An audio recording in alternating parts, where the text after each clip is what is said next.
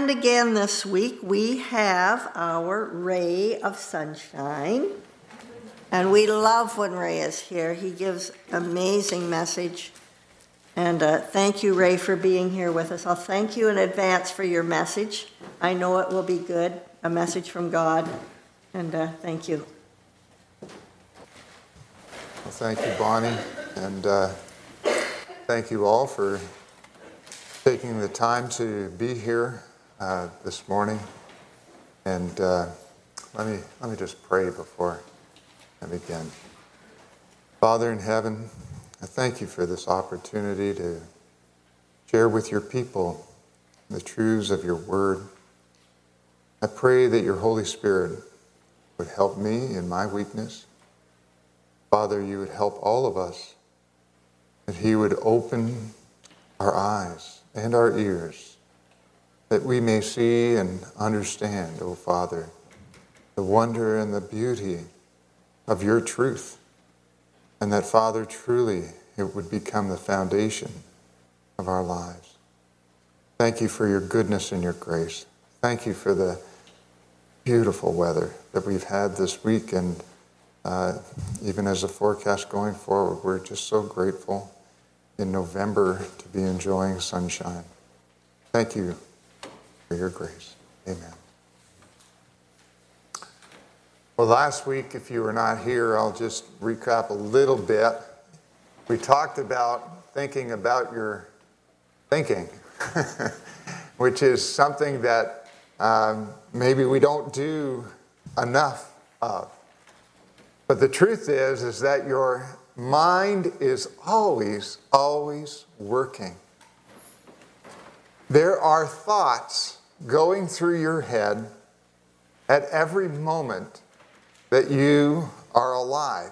Even when you're asleep, there are things going on in your mind. How many can relate when you wake up? Your mind certainly hasn't been idle. Sometimes you can tell, and sometimes you remember some of the thoughts that your mind was thinking, and they're pretty weird, right? I don't know if you remember your dreams. Sometimes I do, sometimes I don't.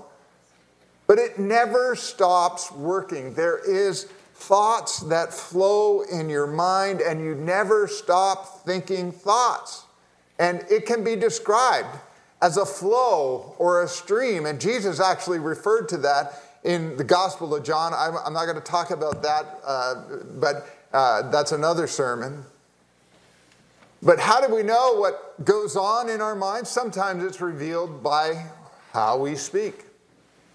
Wise counselors are trained that when you come into their office and you speak to them, they're going to listen for the words that you repeat again and again. The words or the phrases that you repeat often indicate or are an indicator of the patterns that have developed in your mind. And that's where a counselor can help you to discover them and see them for what they are. But we need to be people. Before we get into any counselor's office, we have the great counselor living within us if we're followers of Christ. And he wants us to help us to think about our thinking, because if our thinking is stinking, it isn't good for us. Jesus talks about this. There was a controversy. The religious people wondered why his disciples weren't instructed to follow the traditions and wash their hands or wash the way they were supposed to do. And Jesus had to explain to his disciples that, hey, it's not what goes into your body, because what goes into your body, what you eat, it all comes out in the end. He said, but the things that come out of a person's mouth come from where? The heart, from the mind. And this is what defiles us, Jesus says in Matthew chapter 15. Your thoughts are important to God. And as we said, Proverbs 4:23, be careful what you think, because your thoughts run your life. Guard your heart is another translation. I just love this translation because it really communicates the truth that is found in that passage. One of the things, now I have so many different directions that I could have gone, a dozen different directions after sharing that kind of, laying the basis last week.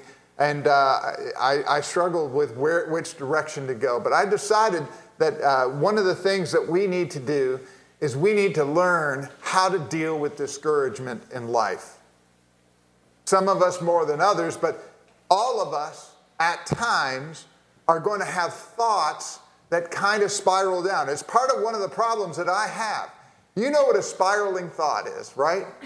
You know what a spiraling thought pattern is? It's when something happens to you, let's say, right, you lost your favorite book or something like that and you can't find it. And then you start thinking negative thoughts, right?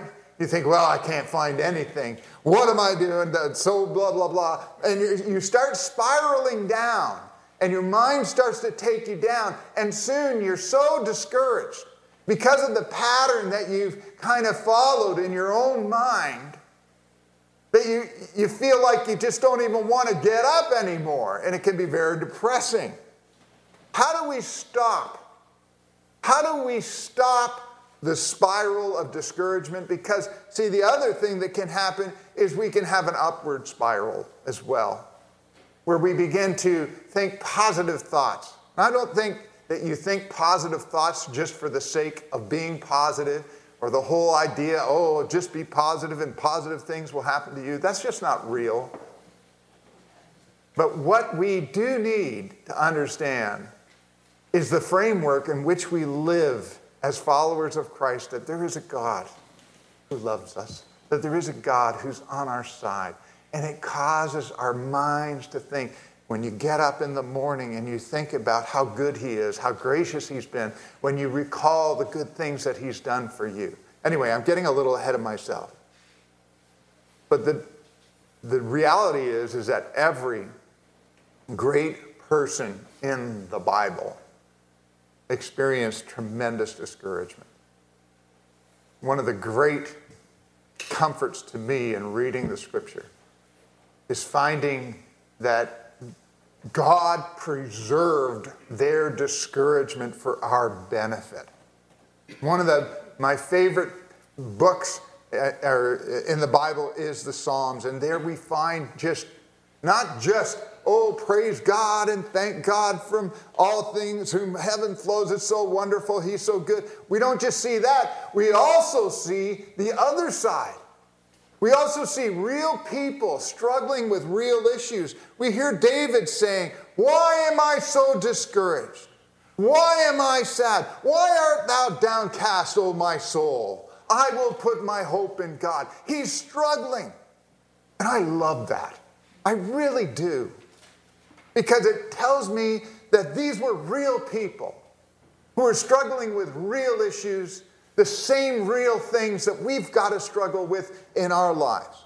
So what I want to share with you today, and those of you who wish to follow along, I sometimes share a little bit too much stuff all at once, and I apologize for that. So what I did to try and help you follow along with me is I made an outline, and thank you, Glenn, for copying that for me this morning. And you can fill in the blanks and follow along if you wish. If you don't want to fill in the blanks, that's okay. It's okay. You just listen, that's fine. But Paul, one of my favorite passages in the Bible, 2 Corinthians. 1 Corinthians is very instructive. Paul deals with issues. But I love 2 Corinthians. It's Paul's more emotionally revealing book. And I really love 2 Corinthians for that. Paul gets really raw and open with the people of Corinth in 2 Corinthians.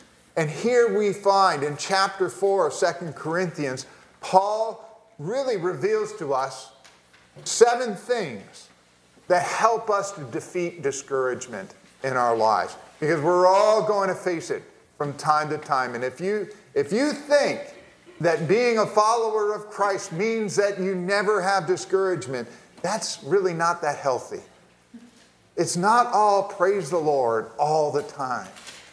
We need to understand there's going to be times when we face discouragement, and sometimes very deep discouragement in our lives. Well, how do you defeat that?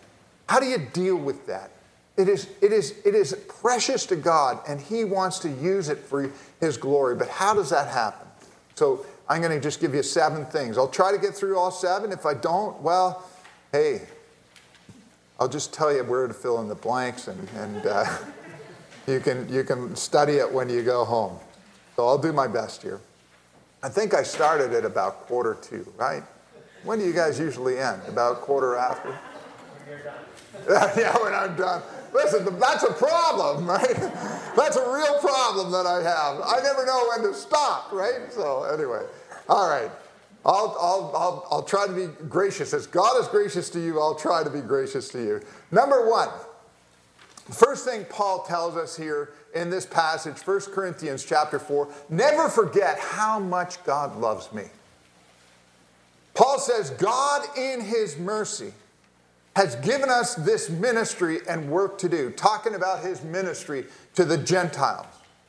And that's why we do not become discouraged and never give up. That's verse 1. Your number 1 purpose in life is to love God and enjoy him. You know that? It's the first question and answer in the catechism. Some of you might know that as well, right? What is the purpose of man? Your job, your first purpose is to love God and enjoy him forever. We all understand. Most of us, I think, who are here at church this morning would understand that our job, we've got to learn to love God, right? We all understand this task. But I would say there's something that we often miss before we get to that, and it makes it difficult to do that well. And that is this. I would say before you set yourself to loving God, the more important thing is that you let God love you.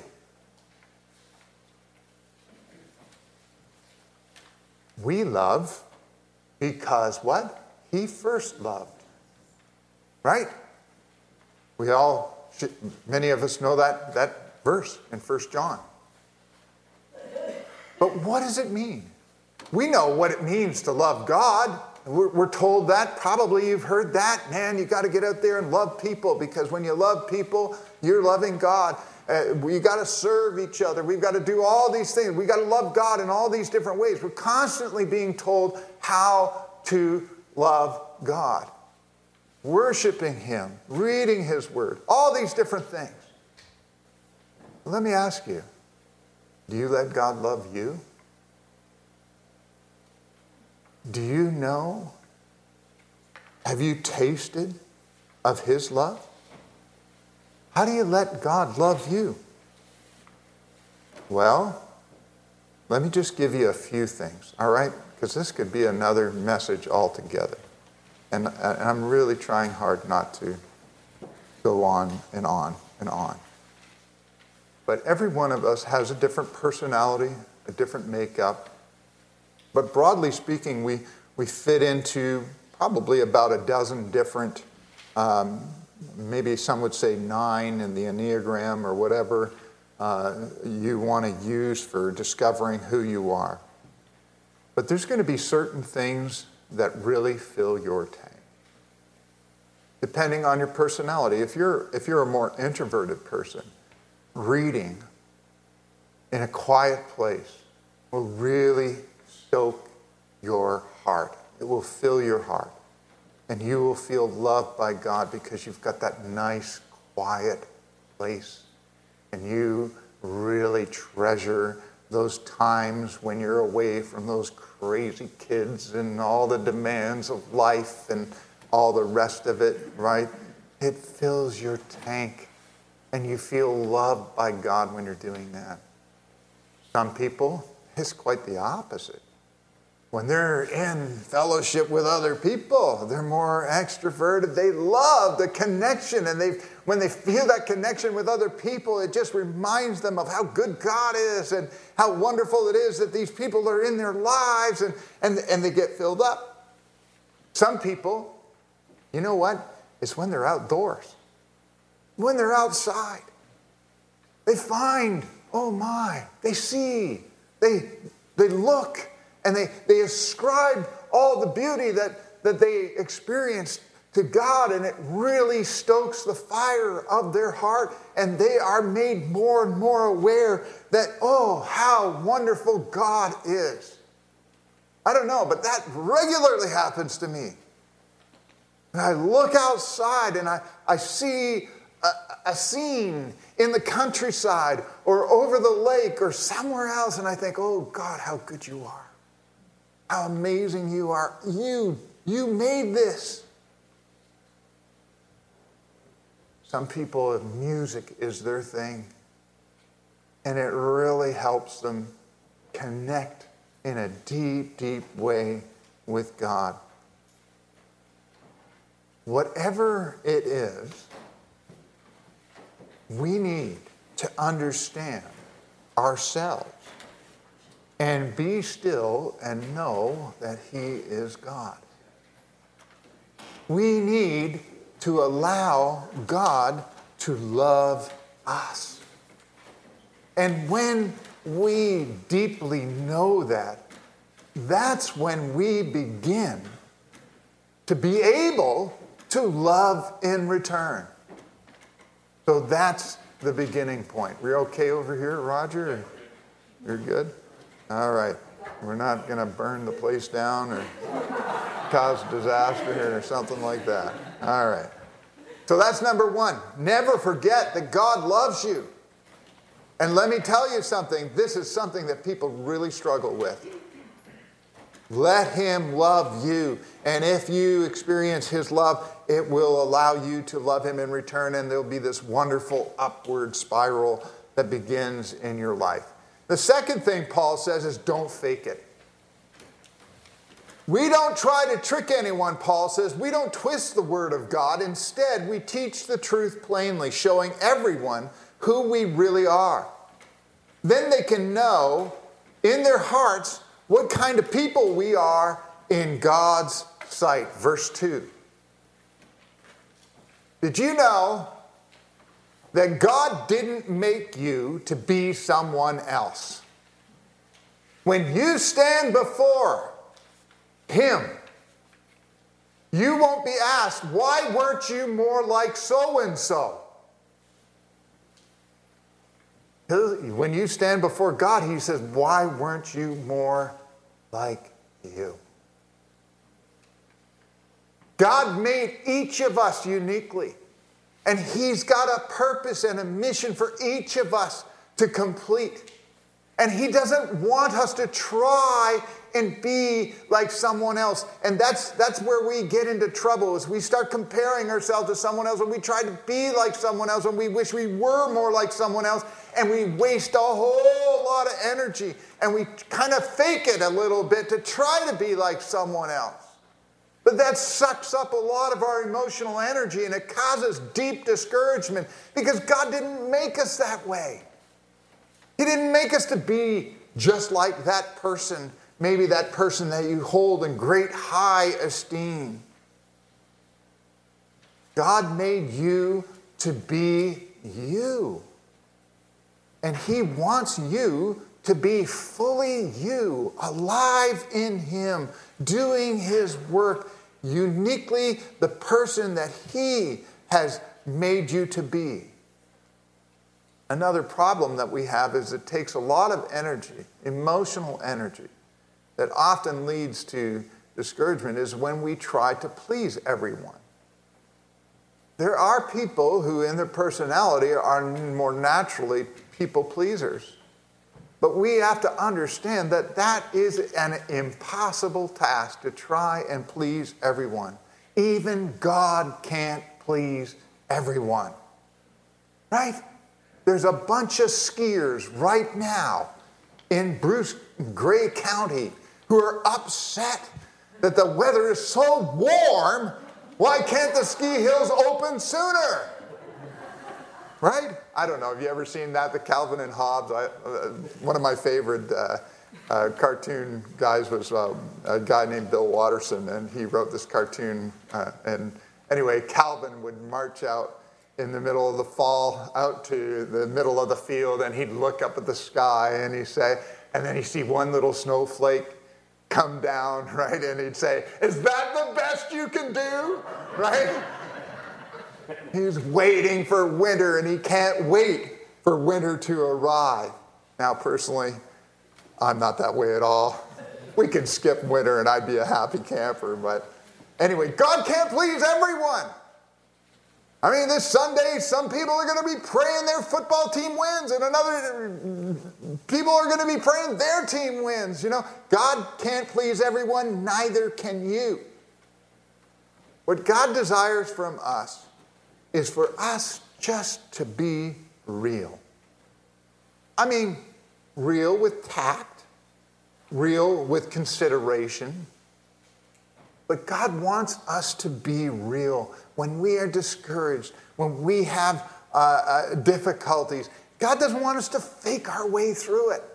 And there's this huge temptation in the Christian community to kind of fake it until you make it, right? It is not what God desires for you. Why is it that we struggle? Why is it that we have such a hard time just being authentic, just being ourselves? I think it's often the big boogeyman is fear. We're afraid. We're afraid of what people might think of us. We're afraid of what people might do. We're afraid that people might reject us. Don't fake it, Paul says. All right, number 3. Third point, Paul says, in verse 5, remember, it's not about me. It's not about me. Listen to what Paul says in verse 5, 2 Corinthians. He says, our message is not about ourselves. It is about Jesus Christ as Lord. We are merely your servants for Jesus' sake. The first 4 words, I don't know, many of you have probably read the book many years ago now, The Purpose-Driven Life that Rick Warren wrote, a book that has sold 50 million copies worldwide. The very first 4 words, do you know what those words are? How many of you know? It's not about you. First 4 words in that book. And he did that on purpose. Because we live in a world that tries to tell us all the time that it's always all about us. And you and your appetites and your desires, it's all about you. God wants you to reorient your life. If it's all about you, I am telling you, it is going to lead to discouragement in your life because you will never have enough of what you think will make you happy. When you focus on yourself, you will be frustrated and it will lead to discouragement. God cares about you, but he doesn't want you to be solely focused on yourself. It's not about you. God cares more about why you do what you're doing than what you do. Does that make sense to you? God cares about your motivation. Why do you do what you're doing? Is it guilt? Is it greed? Is it fear? I always used to like to say to our congregation in Kincardine years ago, I always used to say, hey man, whenever we took up the offering, I don't want you to give if you're giving out of guilt. I don't want you to give if you think, boy, yeah, if I give this, man, I'm going to reap 100-fold. Oh, yeah, baby. Right? More for me. Right? I don't want that. I don't want you to give because you're afraid if you don't give, something disastrous might happen to you. The things that really matter, the things that count for eternity, are the things that are motivated by what? They're motivated by our love for God and his love for us and our security in that. When we know his love and we know his grace in our lives, then we are motivated by something much more deep. When we're motivated by guilt, greed, or fear, it's still selfish because we're still the focus, the center is still us. How do you know if you might be a little too self-centered? Let me ask you this question. There's hundreds of ways that you could know.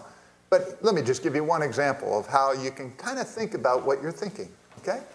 Let's say you get an invitation to go to a party Let's say that happens actually this year. Who knows, right?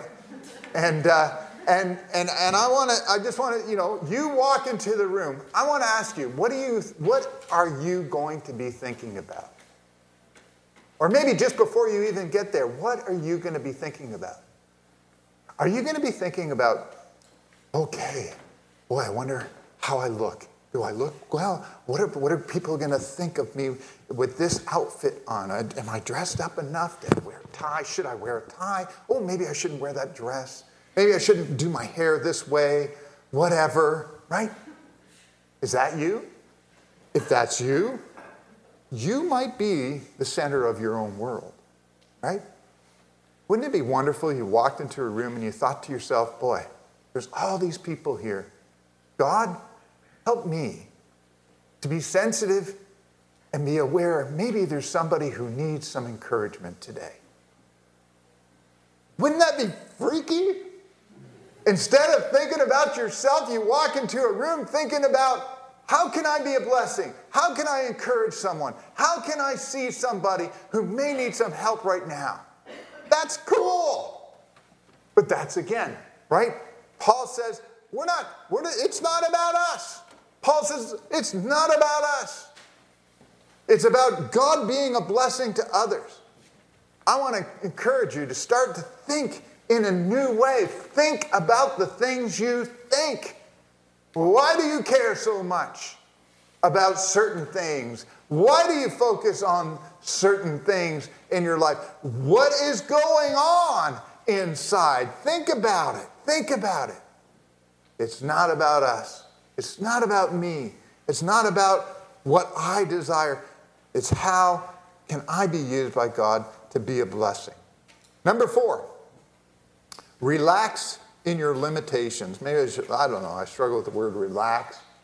Maybe accept your limitations. Paul says in verse 7, we are like clay jars in which God's treasure is stored. The real power comes from God and not from us. What Paul is saying here in that verse is we need to have a realistic view of ourselves.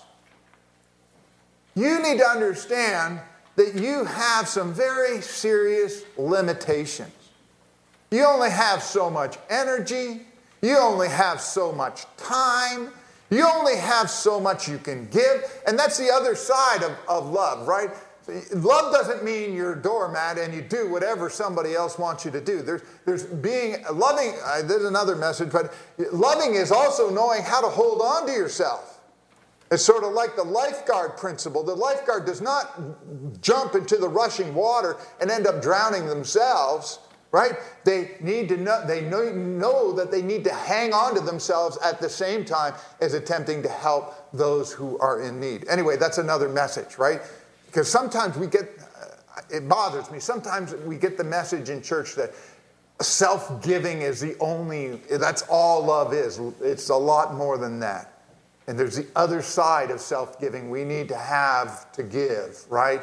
And in order to have to give, we need to be able to hang on to ourselves and fuel ourselves and allow. Anyway, another message right there. I apologize for that digression. Anyway, we need a realistic view of our limitations. We need to understand that not everybody who comes to us, not every problem that comes our way can be fixed. Did you know that? Not everything can be fixed. Do you know your limitations? Do you know your weaknesses?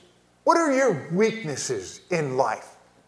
Some of us, if we're asked to give a list of our weaknesses, can give a long list. Others, a very short list. Our hard time with that. It is very important that we understand our limitations and our weaknesses. And often I find, well, this is, you know what, take it for what it is, my experience, right? But my experience is when you're young and you're starting out in life, at first I didn't think I had any. Yeah, baby. Right? I'm the gift to the world, right? Then I discovered my limitations, my weaknesses, and then I denied them. And then I hid them. And then, well, when I couldn't even hide them, I had to learn to rationalize them and excuse them. But eventually, by God's grace, over time, eventually, we learn to accept them. Then I learned that when I am weak, He is strong. Then you're getting there. Then you understand it isn't your strength that becomes a blessing. It's your weakness. It's so counterintuitive. Oh, that we would have more people who are more real in their walk with Christ, in their journey in life. You see, what Paul is saying here is God only uses flawed vessels. I love the jars of clay. Because where does the light come out? If there's a candle in a jar of clay, where does the light come out? It comes out where it's cracked. And isn't it amazing that God has, you look in the history of the church, you look in church history and you study it a little bit, and you find that, wow, there were some fantastic people that God used who were seriously, seriously, seriously flawed. They had big cracks. God uses broken, flawed vessels. And humility is not denying your strengths. It's not pretending you don't have any strengths. That's false humility. You may know your strength, but it is also being honest about your weaknesses. God works most powerfully through our weaknesses, not our strengths. Number 5, got to keep moving here. You know, I think the clock has stopped at the back there. Is that a sign we're in for the long haul this morning? Is that what that is? I think it has, my goodness. Looks like it hasn't moved at all. I got extra time, all right. Anyway, number 5, use your pain to help others. I love this passage from Paul. We often suffer, he says, but we are never crushed. Even when we don't know what to do, we never give up. In times of trouble, God is with us, and when we are knocked down, we get up again. Verses 8 and 9. And verse 15, all these sufferings of ours are for your benefit. And the more of you who are won to Christ, the more there are to thank Him for His great mercy, and the more God gets the glory. Paul is talking about redemptive suffering. In life, you will have suffering. But suffering isn't automatically redemptive. You can suffer and become totally knocked down on the floor, discouraged. Or you can suffer and become arrogant. I mean, it isn't as common, but there are people who, because of what they suffered, they have this air about them that they feel they're somehow superior to others. Redemptive suffering becomes redemptive when we use the things that we have suffered through to be a blessing to others. God never wants you to waste a hurt. You will be hurt in life. There's always going to be blessings in life, and there's always going to be difficulties and hurts and troubles. It's like a train track. You got to have both tracks. Because we're not yet, Jesus says, this isn't heaven, right? In this world, you will have what? Trouble. Oh, I'm glad Jesus said that, because we all know the reality of that, don't we? But the troubles we have, the suffering we have, can be redeemed. How do you never waste a hurt? Well, I believe your greatest ministry will come out of your greatest hurt. One of the great examples in history of that is the story of Bill Wilson, the guy who founded AA.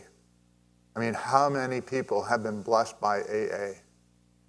And Bill Wilson decided he was going to take his alcoholism and he was going to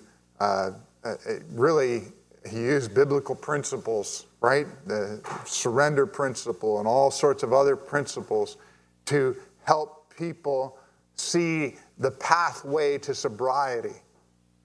And man, I mean, he started something because of his difficulties, his addiction to alcohol, and it continues to this day, and it is a blessing to many, many thousands, if not millions of people who have overcome their addictions because he decided to use what he suffered through to bless others. I don't know what your hurt is. I don't know what your deepest hurt is in life. But it doesn't happen automatically that your suffering is redeemed to be a blessing by others. You've got to be, first of all, honest with God. That's the first step in AA, right? Is admitting your life is unmanageable, that you can't do it without God. It's the counterintuitive first step, right? Because we keep trying to fix and we keep trying to mend and we keep trying to do and trying to manage and sometimes even trying to manage other people, and it just doesn't work for us, and we get frustrated and we get discouraged. Again and again and again we get discouraged. And God says, just relax. I'm in charge. Surrender to me. Admit you can't manage yourself, let alone trying to manage other people. Allow me to have the steering wheel. Give it to me.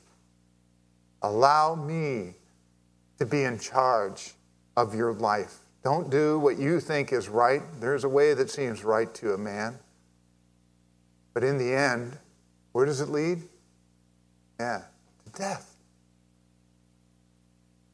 So, you be honest with God and say, God, I need your help. Be honest with yourself. That's part of being honest with God. And then, how did Bill Wilson begin that wonderful ministry of AA? By being honest with others. All of a sudden he found that many alcoholics had many things in common, many ways of thinking in common. And they started to identify these things, and they started to collate and put it together, and it was amazing how it all came together. God wants to use your hurts, your disappointments, your discouragements to bless others. And God will do that if you allow him to do that. I remember when I was just a young man, I had broken my neck in a motorcycle accident. And I wore this horrible device which was screwed into my head in 4 different places.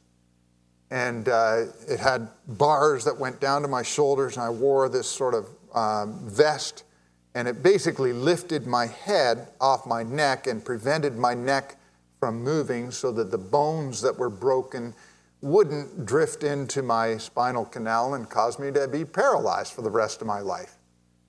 And I hated being in the hospital, so after a short time after the appliance was put on, the halo they call it, I was no angel. They sent me home, and my dear mother looked after me. My mom was so great. I'll tell you, she was amazing. And I thought, man, I was a Bible college student. I was doing God's will. I was learning how to become a useful minister in the world, and how could this happen to me? I get it, God. I'm following you. How could that, and all these thoughts go through your head. And I remember how immature my thoughts were at that time. And yet having to come to grips that indeed this had happened. And it was such a random accident that happened. I couldn't blame myself, or I couldn't blame someone else. It was just one of these random things that happened. And remember, I was sitting at home one day, and a neighbor, one of my colleagues, I had been working at what was then OPG, not Bruce Power, and I'd been doing a summer student job. And one of the guys that I had befriended on her staff called me up, and he said, "Ray, you got to come over." I said, "What's up?" And he said, "You got to come over." And then he started to explain to me what happened. Apparently, there had been a terrible accident.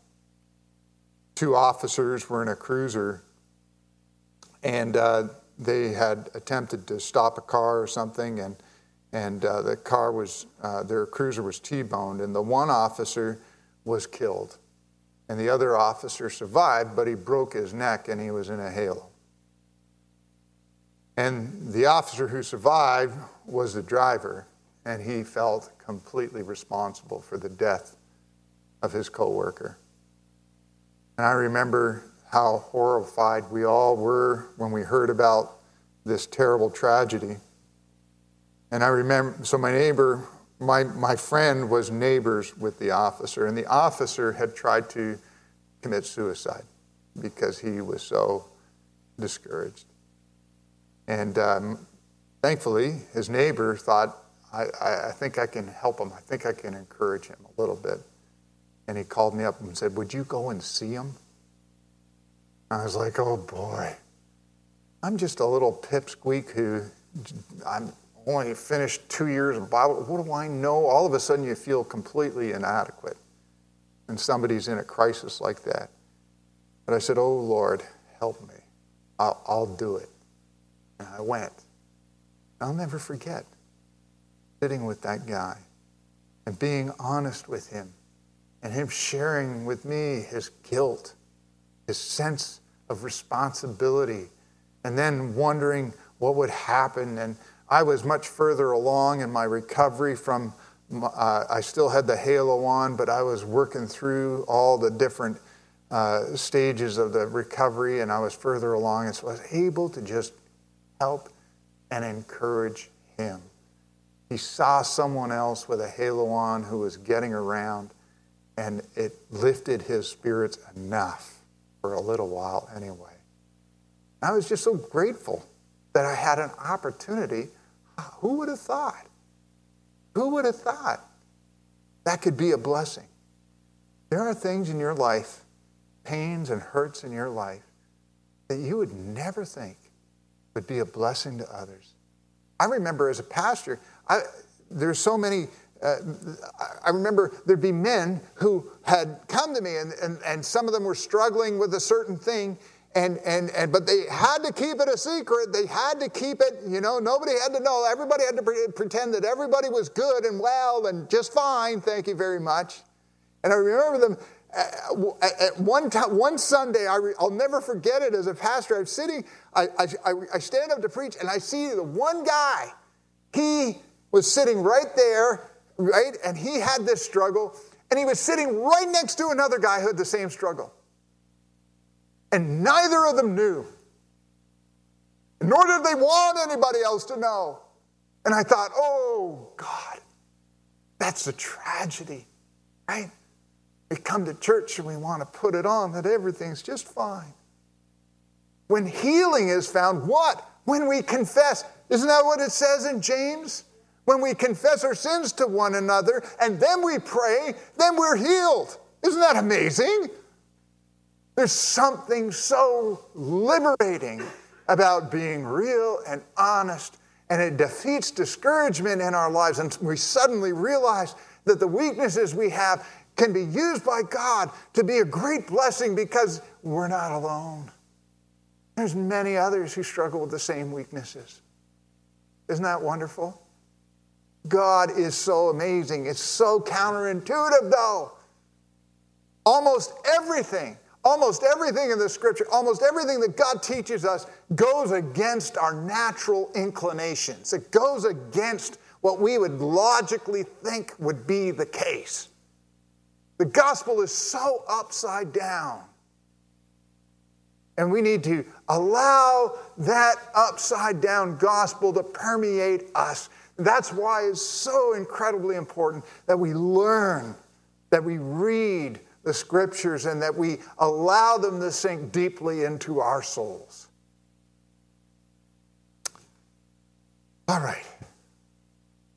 We're at number 6. Aren't you glad? Number 6, take time for renewal. Paul says, this is why we never give up. That ought to get our attention.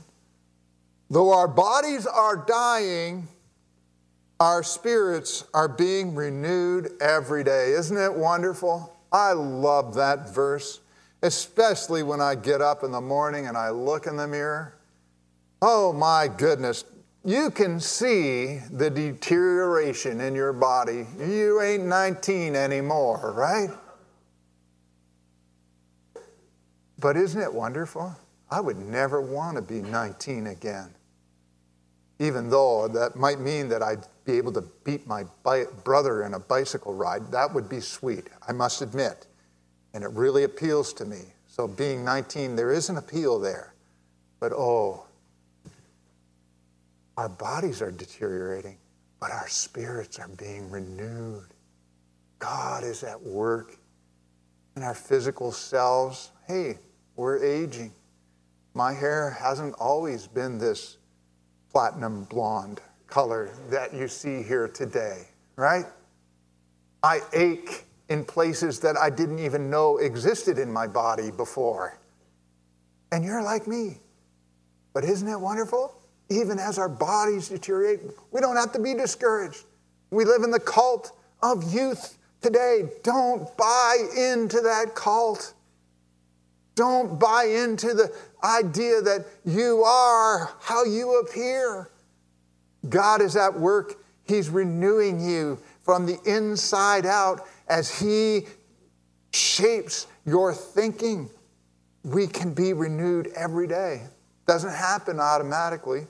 You need to take time. You need to plug in. You need to allow God to love you. You need to allow God to speak to you. You know, He wants to speak to you every day. Did you know that? Did you know that He wants to meet with you every day? Did you know that? Do you know He loves you so deeply? He's crazy about you. He never stops thinking about you. Isn't that crazy? But that's what the Bible says. Read it. Take time for renewal. And then 7th, we're done. 7th,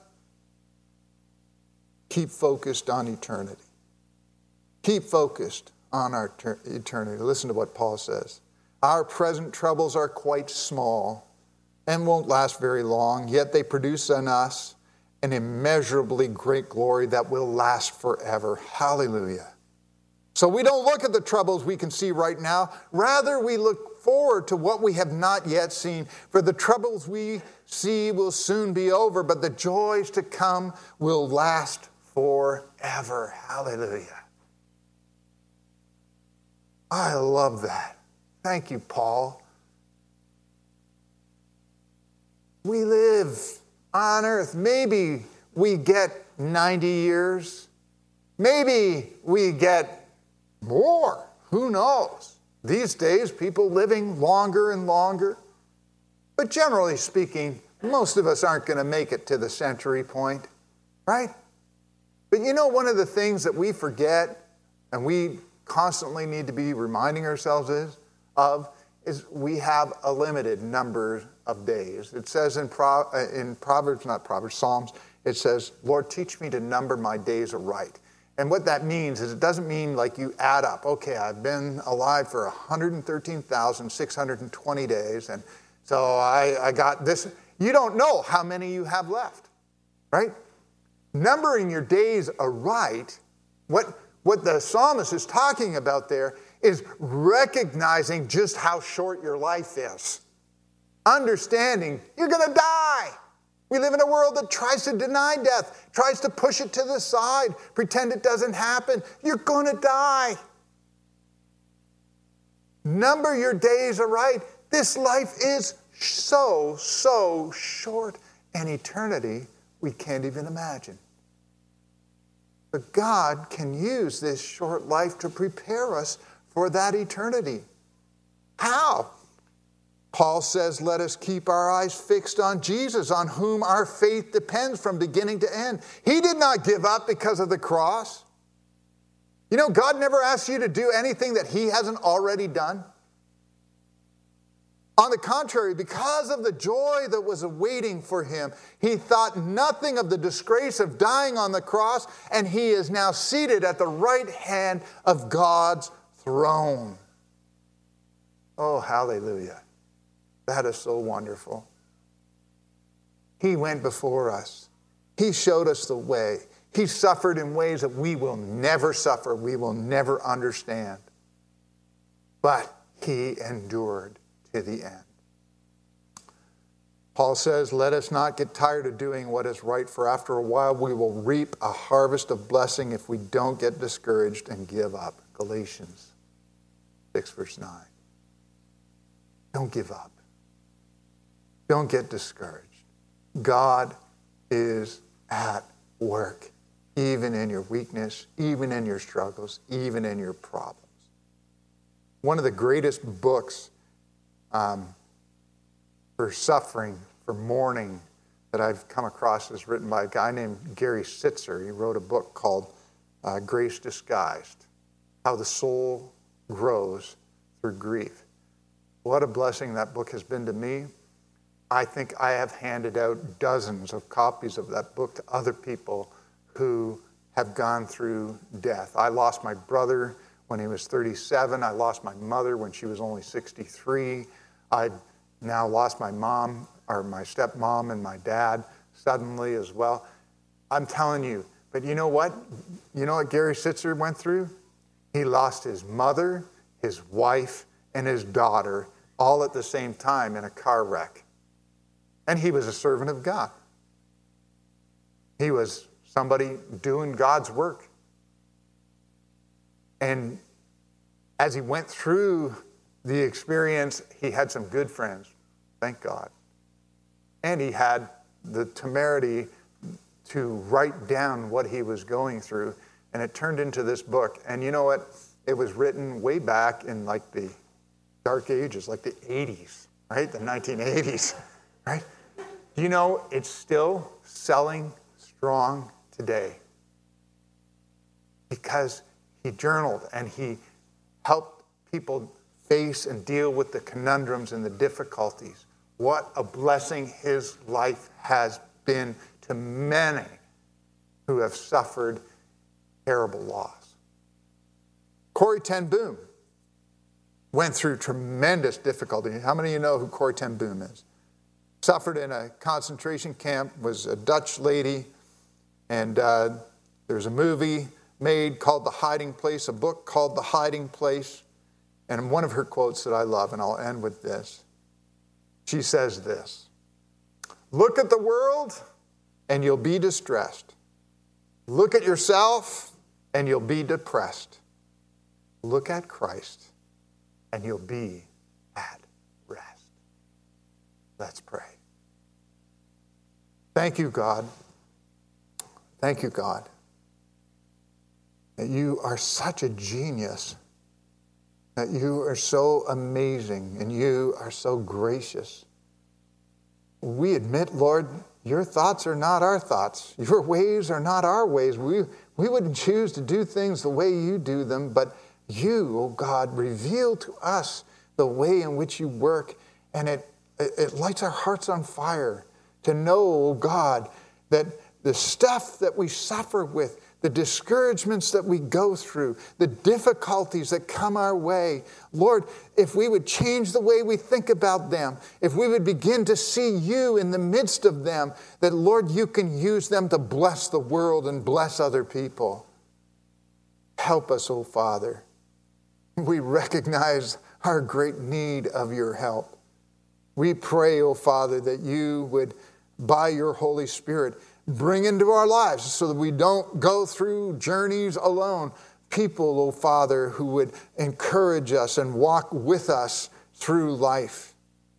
Oh Father, thank you that you allowed yourself to come and take on flesh, and you did not give up, but you went to the cross. and you willingly went to the cross for the joy that was awaiting you, which was the redemption of people throughout the world. Thank you, Lord, for loving us that deeply.